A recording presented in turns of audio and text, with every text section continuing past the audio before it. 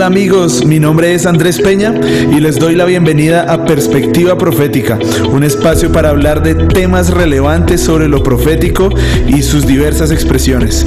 Escucharemos diferentes voces y perspectivas sobre este tema clave para el tiempo que estamos viviendo. Bienvenidos. Buenas tardes a todos. Hoy estamos aquí de nuevo en nuestro programa de Perspectiva Profética y sabemos que hoy va a ser un día donde van a sonar muchos cerebros, van a explotar. ¿Cómo vas, padre? Perdón, eso es lo que siempre pasa, ¿no? Los micrófonos apagados. Sí, a mí también me Buenas tardes a todos, buenas tardes, hijo. Ese es un día lindo, estamos llegando al fin oficial de las cuarentenas en Colombia. El próximo martes ya no habrá más cuarentenas en Colombia, lo cual claramente no significa ni que el virus desapareció, ni tampoco significa que abandonemos lo que hemos dicho desde el principio, la confianza responsable. Pero yo sí celebro que esta cuarentena de cuarentenas se termina oficialmente en Colombia septiembre 1. Aquí lo hemos dicho, que este año no se va en blanco, que este año no se va solamente con cuarentenas y pérdidas. Ahora empieza otra parte de este año, como lo venimos anunciando hace meses. La cuarentena más larga del mundo, ¿no? Más larga, sí, señor. Bueno, pero es verdad que ya estamos de salida y es bien importante que podamos valorar en este momento más que nunca todo lo que hemos venido discutiendo acerca de la salida. Ya recuerden que iniciamos haciendo la bitácora de lo que veíamos que estaba pasando en la cuarentena. Y venimos ya hace una buena cantidad de programas construyendo lo que vemos que viene. Y yo creo que ahora es la oportunidad de ponerlo en práctica entre nosotros, poner en manos del Señor y entonces ponernos bajo la guía del Espíritu Santo en lo que es esta salida. Obviamente, como nuestro apóstol Edgardo Peña, mi padre, nos ha dicho, es una confianza responsable, ¿no? Donde ahora, al principio era el acento en, como lo decías tú, ¿no, padre? En la responsabilidad, y ahora el acento va más en la confianza. Exacto.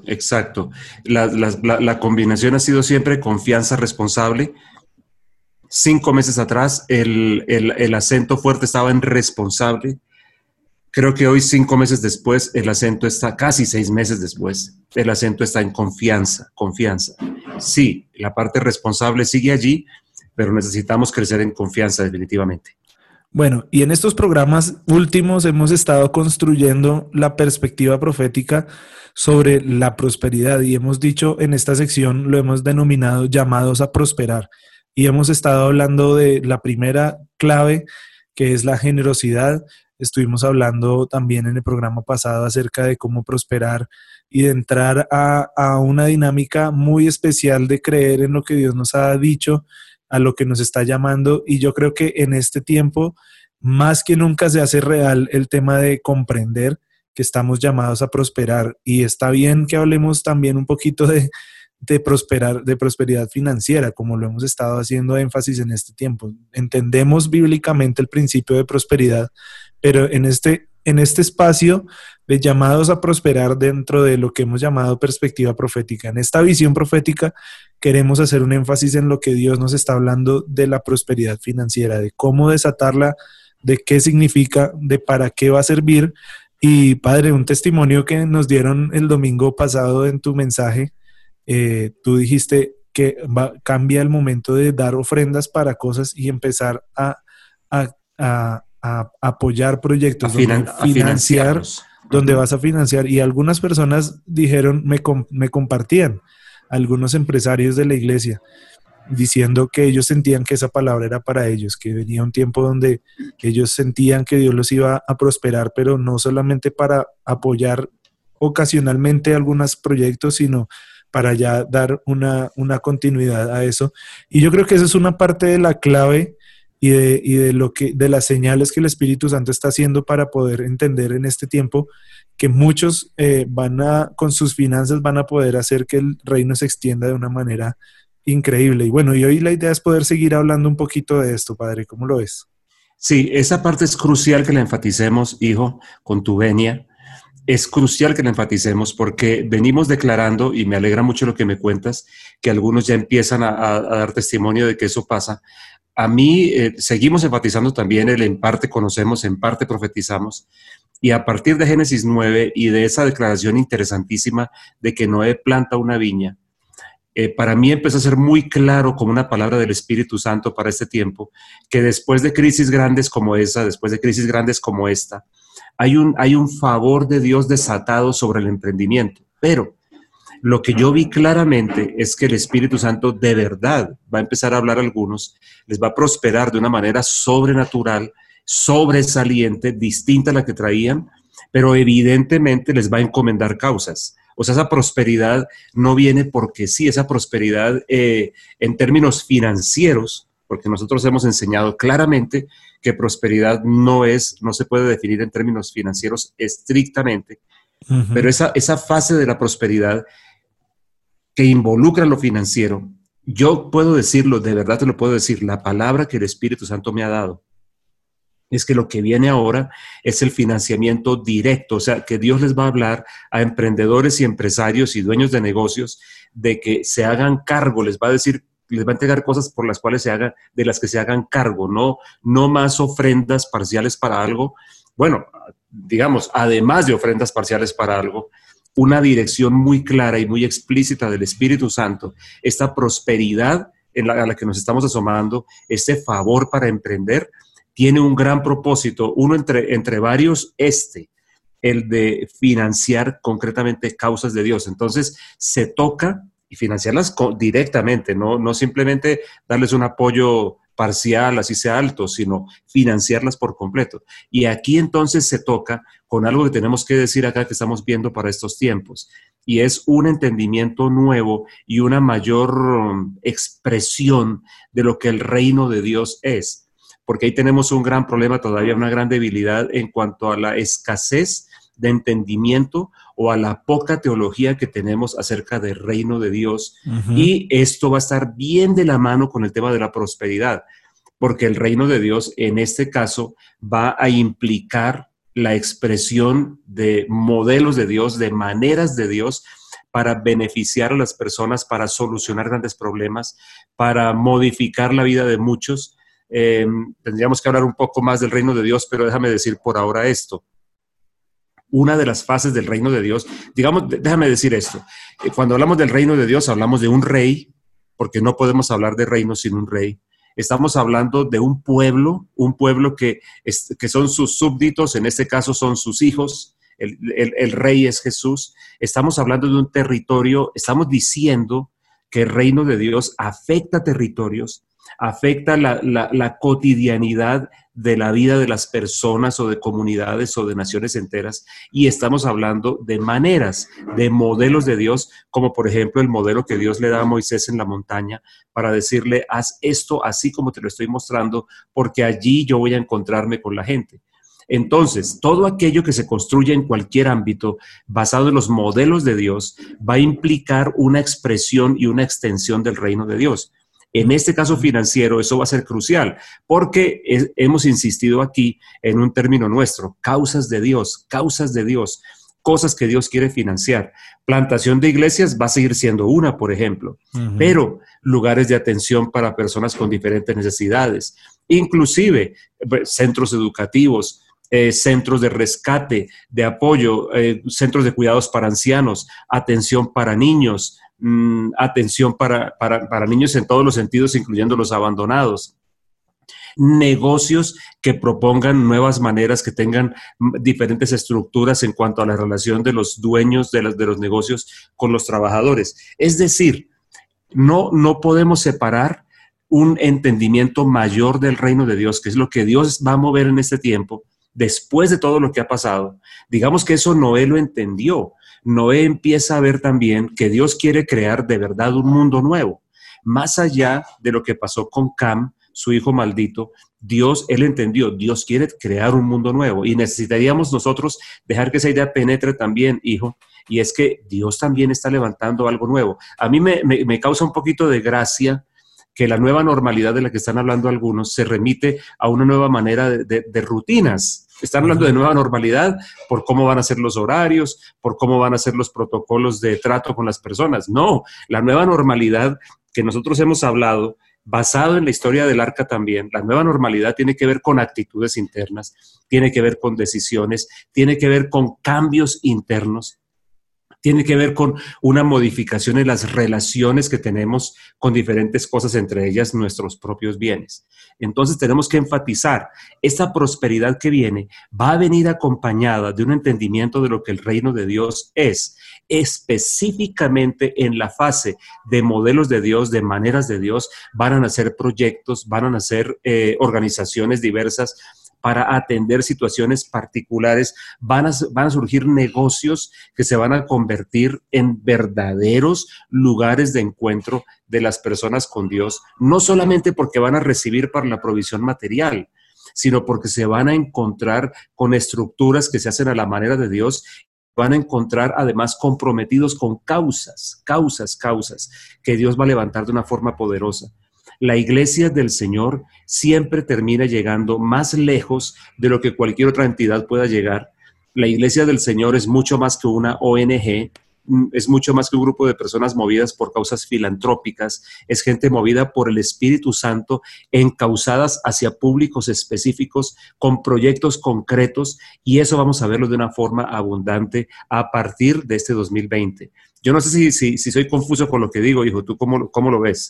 No, yo creo que está claro. Yo creo que podemos ver ahí una realidad del reino extendiéndose de una manera especial. Yo creo que ahí hay una discusión, padre, que hay que dar, y es que normalmente nosotros tendemos a separar, o por tradición religiosa, tendemos a separar la vida espiritual de la vida natural, o de lo sagrado y lo mundano, por así decirlo. Sí, sí, Lo eso es que cierto. hacemos en nuestra vida ministerial y lo que hacemos en nuestro trabajo. Entonces, en la iglesia yo soy pastor, pero en el mundo, en lo secular, En lo secular, como decimos usualmente. sí, en lo secular yo trabajo, no sé, construyendo, no sé, se me Ujú, ocurre.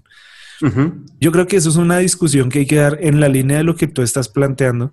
Yo creo que es importante que primero que todo entendamos que nuestra vida no está separada entre ministerio y trabajo, De acuerdo, que está totalmente de junta, acuerdo. que nuestro trabajo es nuestro ministerio y nuestro ministerio también es un trabajo. Las dos cosas se combinan, y partir de eso nos va a ayudar a entender un poco más el tema de la prosperidad financiera y cómo va a ir interrelacionada, porque a veces algunos empresarios o gente que está empezando a trabajar en sus proyectos empieza a decir, bueno, pero señor, yo como ahora no tengo tiempo para servirte, no tengo tiempo para ir a la iglesia a cumplir con mi trabajo en la iglesia. Y, Ujú. y lo que el Señor está haciendo es, oiga, estoy prosperándolo acá para que me entienda que precisamente eso es lo que estoy haciendo, que usted ejerza su ministerio aquí en donde está trabajando. Muy bien dicho. Muy bien dicho. El Señor Jesús dijo, para complementar tus palabras, eso del mundo dividido precisamente demuestra la escasez de entendimiento acerca del reino de Dios. El reino de Dios lo copa todo. Lo que pasa es que nosotros hemos crecido con una mentalidad eclesial y con esa herencia que tú acabas de mencionar que viene de los griegos. Los griegos eran los que decían que las almas grandes se dedicaban a pensar y que el trabajo era para los otros, los de almas chiquitas. Y Ujú. se empieza a dar la base de separación de lo sagrado y lo secular. Entonces, servir a Dios está siempre en el ámbito de lo sagrado, en el ámbito eclesial para nosotros. Y eso creó una confusión en muchos. Por un lado, que el reino de Dios para muchos es una cosa futura. Sí, algún día cuando Jesús vuelva, cuando en realidad Jesús dijo que desde el día que Él vino al mundo, el reino de Dios había comenzado su extensión. Él no Ujú. dijo que después, y no Ujú. dijo que quedaba como en estado de hibernación hasta que Él volviera. Y la otra cosa, que el reino de Dios e iglesia no son la misma cosa, que la iglesia trabaja para extender el reino de Dios, pero que iglesia y reino no son lo mismo, porque algunos dicen que la obra del reino de Dios solamente se hace en la medida en que se desarrolla un trabajo eclesiástico. Lo que tú dices es crítico, hablando de este tiempo de prosperidad y hablando de este tiempo de favor y de emprendimiento con entendimiento del reino de Dios. El Señor Jesús dijo un día claramente, hasta ahora mi Padre trabaja y yo trabajo. Y se estaba refiriendo estrictamente a su ministerio. Ajá, Él llamó a su ministerio trabajo. trabajo. y toda persona tiene un ministerio. Lo que pasa es que como nos enseñaron desde niños a dividir la vida, Sí. nos enseñaron, por ejemplo, que trabajo y vocación no se relacionan, que trabajo y ministerio no se relacionan, que son cosas que van separadamente, que el trabajo de pronto es el mal necesario para poder tener un pan sobre la mesa con el sudor de la frente, que es el pensamiento nuestro, cuando el trabajo no surge en Génesis 3, el trabajo surge en Génesis 1 y 2 y surge en otro contexto y con otros propósitos. Y de hecho, querido oyente, no se lo olvide, cuando estemos en la eternidad tendremos trabajo por hacer. Sí. Vamos a trabajar. Lo que pasa es que Sí. el trabajo va a tener el Porque contexto que queda, es.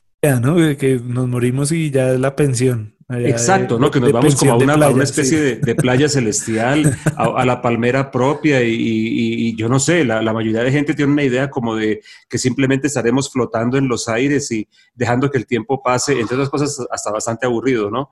No, el trabajo, Además porque va a ser eternidad, ¿no? Entonces, ¿cómo vamos a dejar que exacto. el tiempo pase? Exacto, y porque una cosa que el otro día escuché de un hombre que yo comparto plenamente, me afianza mis pensamientos, es que desde el principio la idea de Dios era que el ser humano creciera y creciera y creciera y creciera y que todo fuera en aumento, que es uno de mis filosofías de vida con Proverbios Ujú. capítulo 4, versículo 18. Entonces lo que tú estás diciendo es crítico.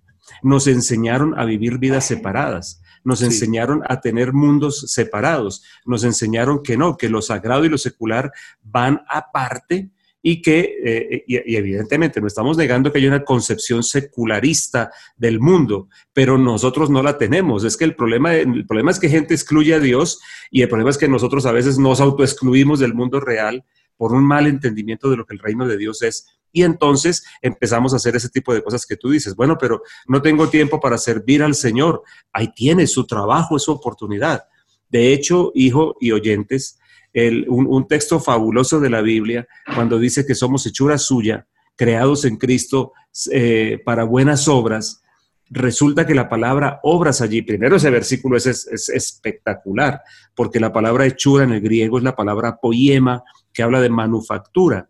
Y Ujú. por si eso fuera poquito, luego dice que hemos sido creados en Cristo, o Ujú. sea, como una recreación impresionante Sí. para ahora asumir Aquí características de tenía el Cristo. versículo para leerlo, sí. Ah, lo tenías ahí. Sí. Perfecto. Porque es Pero lo clave, es que que, esto es clave. Sí. claro, pero entonces esta parte es crítica. Cuando dice para buenas obras, eso lo recuerdo muy bien cuando yo hice toda mi exposición acerca de trabajo, liderazgo y vocación, que algunos deberían escuchar otra vez o por primera vez. La palabra obras allí se puede traducir como trabajo, hijo y oyentes. Estoy Wow. casi seguro Sí. que recuerdo que la palabra es ergón. En otras palabras, está diciendo que somos hechura suya, creados en Cristo para un trabajo que Dios preparó de antemano. Es decir, un punto donde se fusiona lo que es Para mi un buen trabajo, trabajo. mi provisión y mi llamado. Señor, Ajá. Para un buen trabajo. exacto, pero trabajo finalmente. Sí. Y un trabajo que involucra ministerio y un ministerio que involucra trabajo. Eso es crítico lo que estamos diciendo y es crítico para lo que viene en este tiempo de favor de Dios para plantación y para emprendimiento.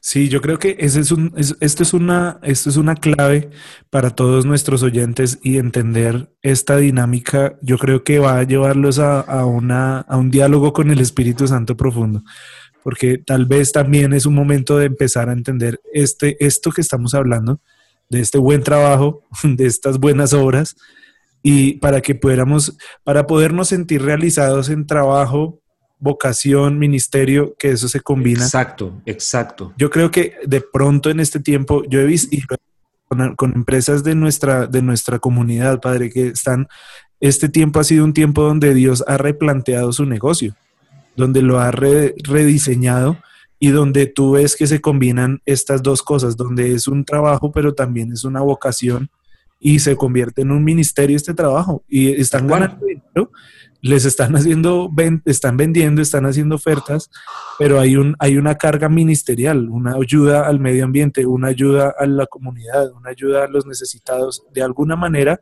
empieza a combinarse esto y yo creo que ahí es donde vemos que se extiende el reino, ¿no? Porque además tú vas a estar apasionado con tu trabajo y no se va a volver simplemente el lugar a donde vas para que te paguen y puedas hacer mercado para tu casa. Exacto. Es que el punto crítico lo estás mencionando. Es que cuando hablamos de concepción de reino, estamos hablando de maneras de Dios que tocan las maneras como hacemos las cosas nosotros, modelos de Dios que afectan la manera como trabajamos nosotros y que entonces permiten que expresiones de Dios se extiendan en toda forma. Es que el lío nuestro es circunscribir todo a templo, circunscribir todo a iglesia, cuando reino de Dios implica toda la abundancia de expresiones de quién es Dios en todos los campos, absolutamente en todos, no en unos nada más, y no solamente encerrado en la parte de los templos como la mayoría de nosotros lo asumimos. Y con ofrendas ocasionales, ¿no? No con apoyo a proyectos. Sí. Uno ve grandes empresas como Coca-Cola, como Unilever, todos ellos apoyan, incluso Disney, y ahora vemos la NBA apoyando causas, financiando causas y comprometiéndose a financiarlas, a llevarlas a cabalidad, no solamente darles unas donaciones eventuales, sino a llevarlas al final. Y yo creo que eso va a ser una cosa, ya hablando de manera profética, que nos va va a explotar en nuestros corazones, una necesidad de apoyar y llevar al final las causas, a que se cumplan. Y yo creo que eso es lo que va a empezar a pasar en muchos de nuestros empresarios. Y es que con este corazón de ver una transformación, su corazón va a ser, oiga, yo no solamente voy a dar una ofrenda, no solamente voy a apoyar esto ocasionalmente, sino voy a comprometerme a que esta visión, a que esta extensión del reino en esta área específica se cumpla y llegue hasta el final. Y al nivel de ese compromiso también va a ser el compromiso del Señor para prosperar esa empresa y llevarla a los niveles económicos donde tiene que estar para poder sostener esas causas, ¿no? De acuerdo. Es que lo que viene es como una especie de dominó divino, como de una cascada divina. Dios, después de esta pandemia, está extendiendo un tiempo de favor para emprender. Lo miramos también en el caso de Noé, la viña. ¿Qué estaba en la mente de Noé cuando planta una viña? Wow. El significado de todo esto. Arrancamos con eso, pero ¿qué es lo que se desprende luego? Una manera distinta de vivir, donde, como tú lo acabas de decir, unamos ministerio, trabajo, vocación, que deberían siempre ir de la mano. ¿Y qué viene luego? Viene luego entonces, vamos a ver, hijo y oyentes, esto se los digo proféticamente, en los próximos años, una cascada de proyectos increíbles, de maneras como Dios va a tocar las vidas de comunidades enteras financiadas por estos emprendimientos nuevos. Causas en todo orden, lo acabé de decir, lo vuelvo a repetir. Vamos a ver proyectos nacientes para niños, para la niñez, vamos a ver proyectos nacientes en temas como la salud, sí señor, en la salud. Vamos a ver proyectos nacientes en educación, vamos a ver proyectos nacientes en temas de los ancianos. Fíjense ustedes hoy que el progresismo, el mal llamado progresismo, está atacando los dos bordes de la vida. Está atacando la gestación con el aborto y está atacando la ancianidad que debería brillar, la está atacando con la eutanasia. Es muy interesante. Es verdad. Que está atacando los dos bordes, atacándolos frontalmente con causas supuestamente nobles, ¿no? Con disculpas, que son solamente disculpas, pero atacando la vida humana, lo más sagrado. A mí me causa risa y enojo que algunos de los que hoy se le llenan la boca diciendo la vida es sagrada son abortistas. Son pro aborto, o sea, la vida es sagrada mientras no sea en el vientre y mientras no sea la del viejo, porque es que el viejo al sistema le sale caro, entonces mejor matémoslo, pues digámoslo en palabras claras. Pero esos dos bordes, creo que los emprendimientos que Dios está levantando en ese tiempo van a financiar ayuda para esos dos lados que son cruciales. El inicio de la vida es crítico, pero el cierre de la vida también, porque es que lo que deberíamos era como sociedad, hacer todo lo que está a nuestro alcance para hacer que la vida en la ancianidad sea buena, porque de acuerdo con el modelo bíblico, la ancianidad debería ser en muchos sentidos la mejor etapa de la vida. Me refiero, es donde el vino está mejor, es donde es el mejor aceite, es el mejor momento. El modelo de Dios de crecimiento debería llevarnos a entender que debemos trabajar para una ancianidad buena en todo. Si no me refiero solamente a temas pensionales también, sino me refiero a emocionales y demás de actividad, y yo creo que se van a levantar una explosión de proyectos en toda esa línea, resultados de esta cascada que estamos hablando, emprendimientos nuevos que tienen un entendimiento de reino, donde se fusionan trabajo, vocación y ministerio, y que finalmente van a apoyar y a generar causas concretas, proyectos concretos que van a ser literalmente sostenidos por ellos. Y eso lo decimos hoy, 29 de agosto, otra vez como palabra profética. Eso viene en los próximos años y está comenzando ya. Sí, señor. Y yo siento que más de uno en este momento está escuchando esto y está sintiendo como una confirmación del Espíritu Santo fuerte en su corazón, una certeza y una convicción en este momento. Me gusta Amén. mucho que tú lo dices, que cuando dices, Daniel era diplomático o profeta. Sí, tal cual. José era intérprete de sueños o administrador en Egipto. Exacto. Y eso es para ¿Qué era? nosotros, para Ajá. nosotros es eso. Y si nuestro trabajo es simplemente el lugar donde vamos para que nos den dinero para sobrevivir, yo creo que estamos viendo mal nuestra vida cristiana. Yo no sé qué piensas tú, padre. Perdóname un segundito, que aquí otra vez me enredé con algo del micrófono. Me dices de nuevo, disculpa, Que, que aquí que, tuve un accidente. que cuando uno ve solamente su trabajo como el lugar donde va a que le paguen un dinero para hacer el resto de cosas, yo creo que uno está viviendo una vida cristiana desubicada. De acuerdo, pues tal cual, tan cierto es lo que estás diciendo, que esa fase del trabajo relacionado a la, ¿cómo se puede decir? A la atención de lo básico, esa solamente surge en Génesis 3. Con el sudor de tu frente ganarás el pan. Es Ajá. decir, es resultado más bien de la maldición que vino por causa de la traición del hombre y la mujer. No, el trabajo tiene otros propósitos. Y de hecho el Señor Jesús a nosotros en Mateo 6 nos lleva otra vez ese concepto. Ujú. Cuando él termina diciendo ese versículo 33 que es de oro, cuando dice, está hablando de comida, está hablando de vestido, está hablando de provisión, como nos enseñaron a vivir, usted tiene que trabajar para poder tener un plato de comida sobre la mesa, tiene que ver qué le da dinero, por eso mucha gente vive frustrada porque ni lo que estudió ni lo que hace le gusta, pero le dijeron que esa era la manera, que esa era la manera de vivir la vida, pero resulta que Jesús dice, no señores, la manera de vivir la vida es, busquen primero, aparece el reino de Dios allí, Mateo 6:33, busquen primeramente el reino de Dios y su justicia, y estas cosas, hablando de comida, vestido, provisión, les van a ser añadidas. En otras palabras, la provisión me persigue cuando yo realmente estoy moviendo mi vida, mi trabajo, en dirección de lo que realmente es el modelo de Dios para mí, las maneras de Dios para mí, el llamado de Dios para mí, la vocación que Dios ha puesto para mí. Cuando yo uno esos mundos, la provisión viene como resultado. Es que el pensamiento de Jesús lo pone a uno patas arriba. Ujú. ¿Cómo así? Pero yo aprendí que debo trabajar para la provisión. No, el trabajo no fue diseñado así al principio. Busque usted, querido oyente, en Génesis capítulo 1 y capítulo 2, donde diga que el propósito del trabajo principal era la provisión. No lo va a encontrar, no lo va a encontrar, Ahí acabó porque de no sonar lo era. ahí seguro acabó de sonar un cerebro. Ojalá no va a encontrar eso, porque no lo era. El propósito era otro: creatividad, responsabilidad, aumento interior, desarrollo, en fin. Por eso lo dijo un día el señor Darrow Miller de una manera muy gráfica, que la historia de la Biblia comienza en un jardín y termina en una ciudad. Claro, Ajá. alguien por allí, yo recuerdo que lo mencioné en redes sociales y alguien dijo, uy, qué triste para la ecología. Esa persona que comenta eso no entiende nada.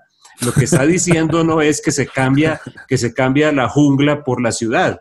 Lo que está diciendo es que hay un aumento, hay una historia de crecimiento, que es lo que Dios quiso al principio. Y el trabajo está vinculado con causas mayores, evidentemente, Ujú. a poder tener un pan sobre la mesa. Lo incluye, pero no es su razón.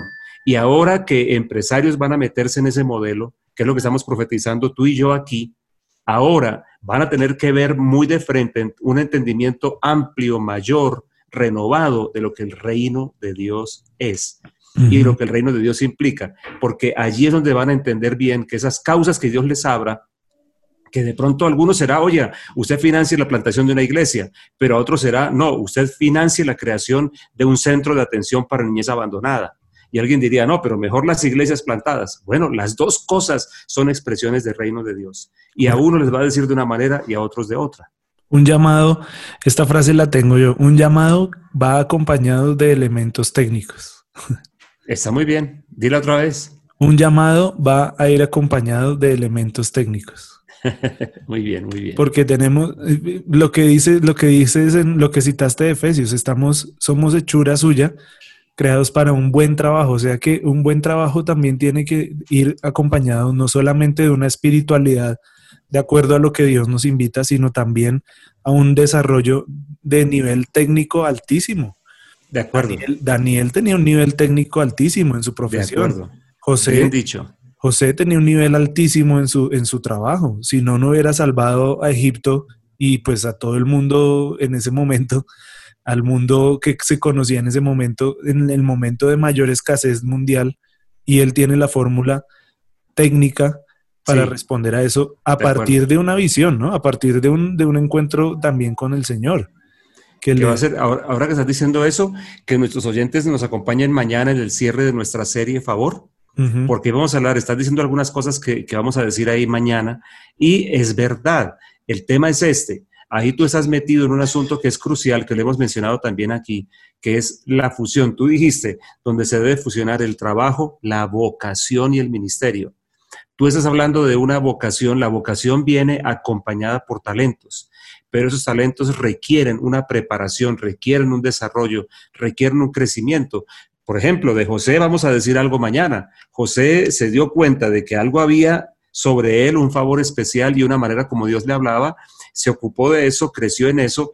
Todo el mundo coincide en que los años entre la casa de Potifar y la prisión, José no paró de entender y de estudiar y de crecer y estar listo para ujú, cuando llegó el momento con Faraón y él tenía lo que tú dices. Realmente no, José se volvió en el ministro de Hacienda, bueno, era el primer ministro, era más que eso, pero sí, él manejó la macroeconomía de la primera potencia del mundo conocido de ese entonces. ujú. Tú estás diciendo algo cierto.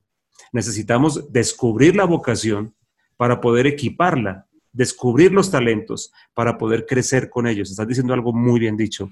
Me parece que los oyentes deben captarlo muy en serio. Y con eso nuestros empresarios entonces que se motiven, que se preparen, que capaciten más su nivel técnico porque vienen cosas impresionantes de parte del Señor para cada uno de nosotros, pero sobre todo para la extensión del reino, para apoyar causas. Miren, las grandes empresas, ninguna de esas grandes empresas deja de apoyar causas, financia agendas. Sí, señor. Mucho de lo que vemos hoy que estamos viviendo de agendas en contra de Dios y de los principios bíblicos, vienen apoyados por esas grandes empresas con un compromiso no solamente ocasional, sino un compromiso hasta que eso se desarrolle. Cierto. Muy bien dicho. Muy bien dicho. Eso creo que no tengo nada que añadir. Está muy bien dicho que los oyentes lo capturen entonces.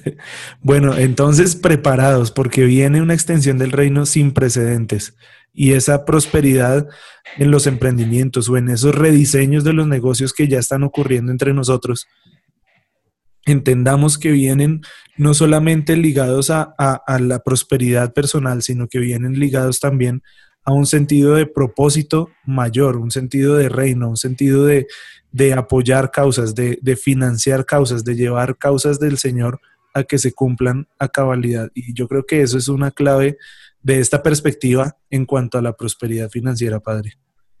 De acuerdo. Eso es lo que viene ahora. Eso es lo que estamos declarando hoy proféticamente. Es un tiempo de favor, es un tiempo de emprender.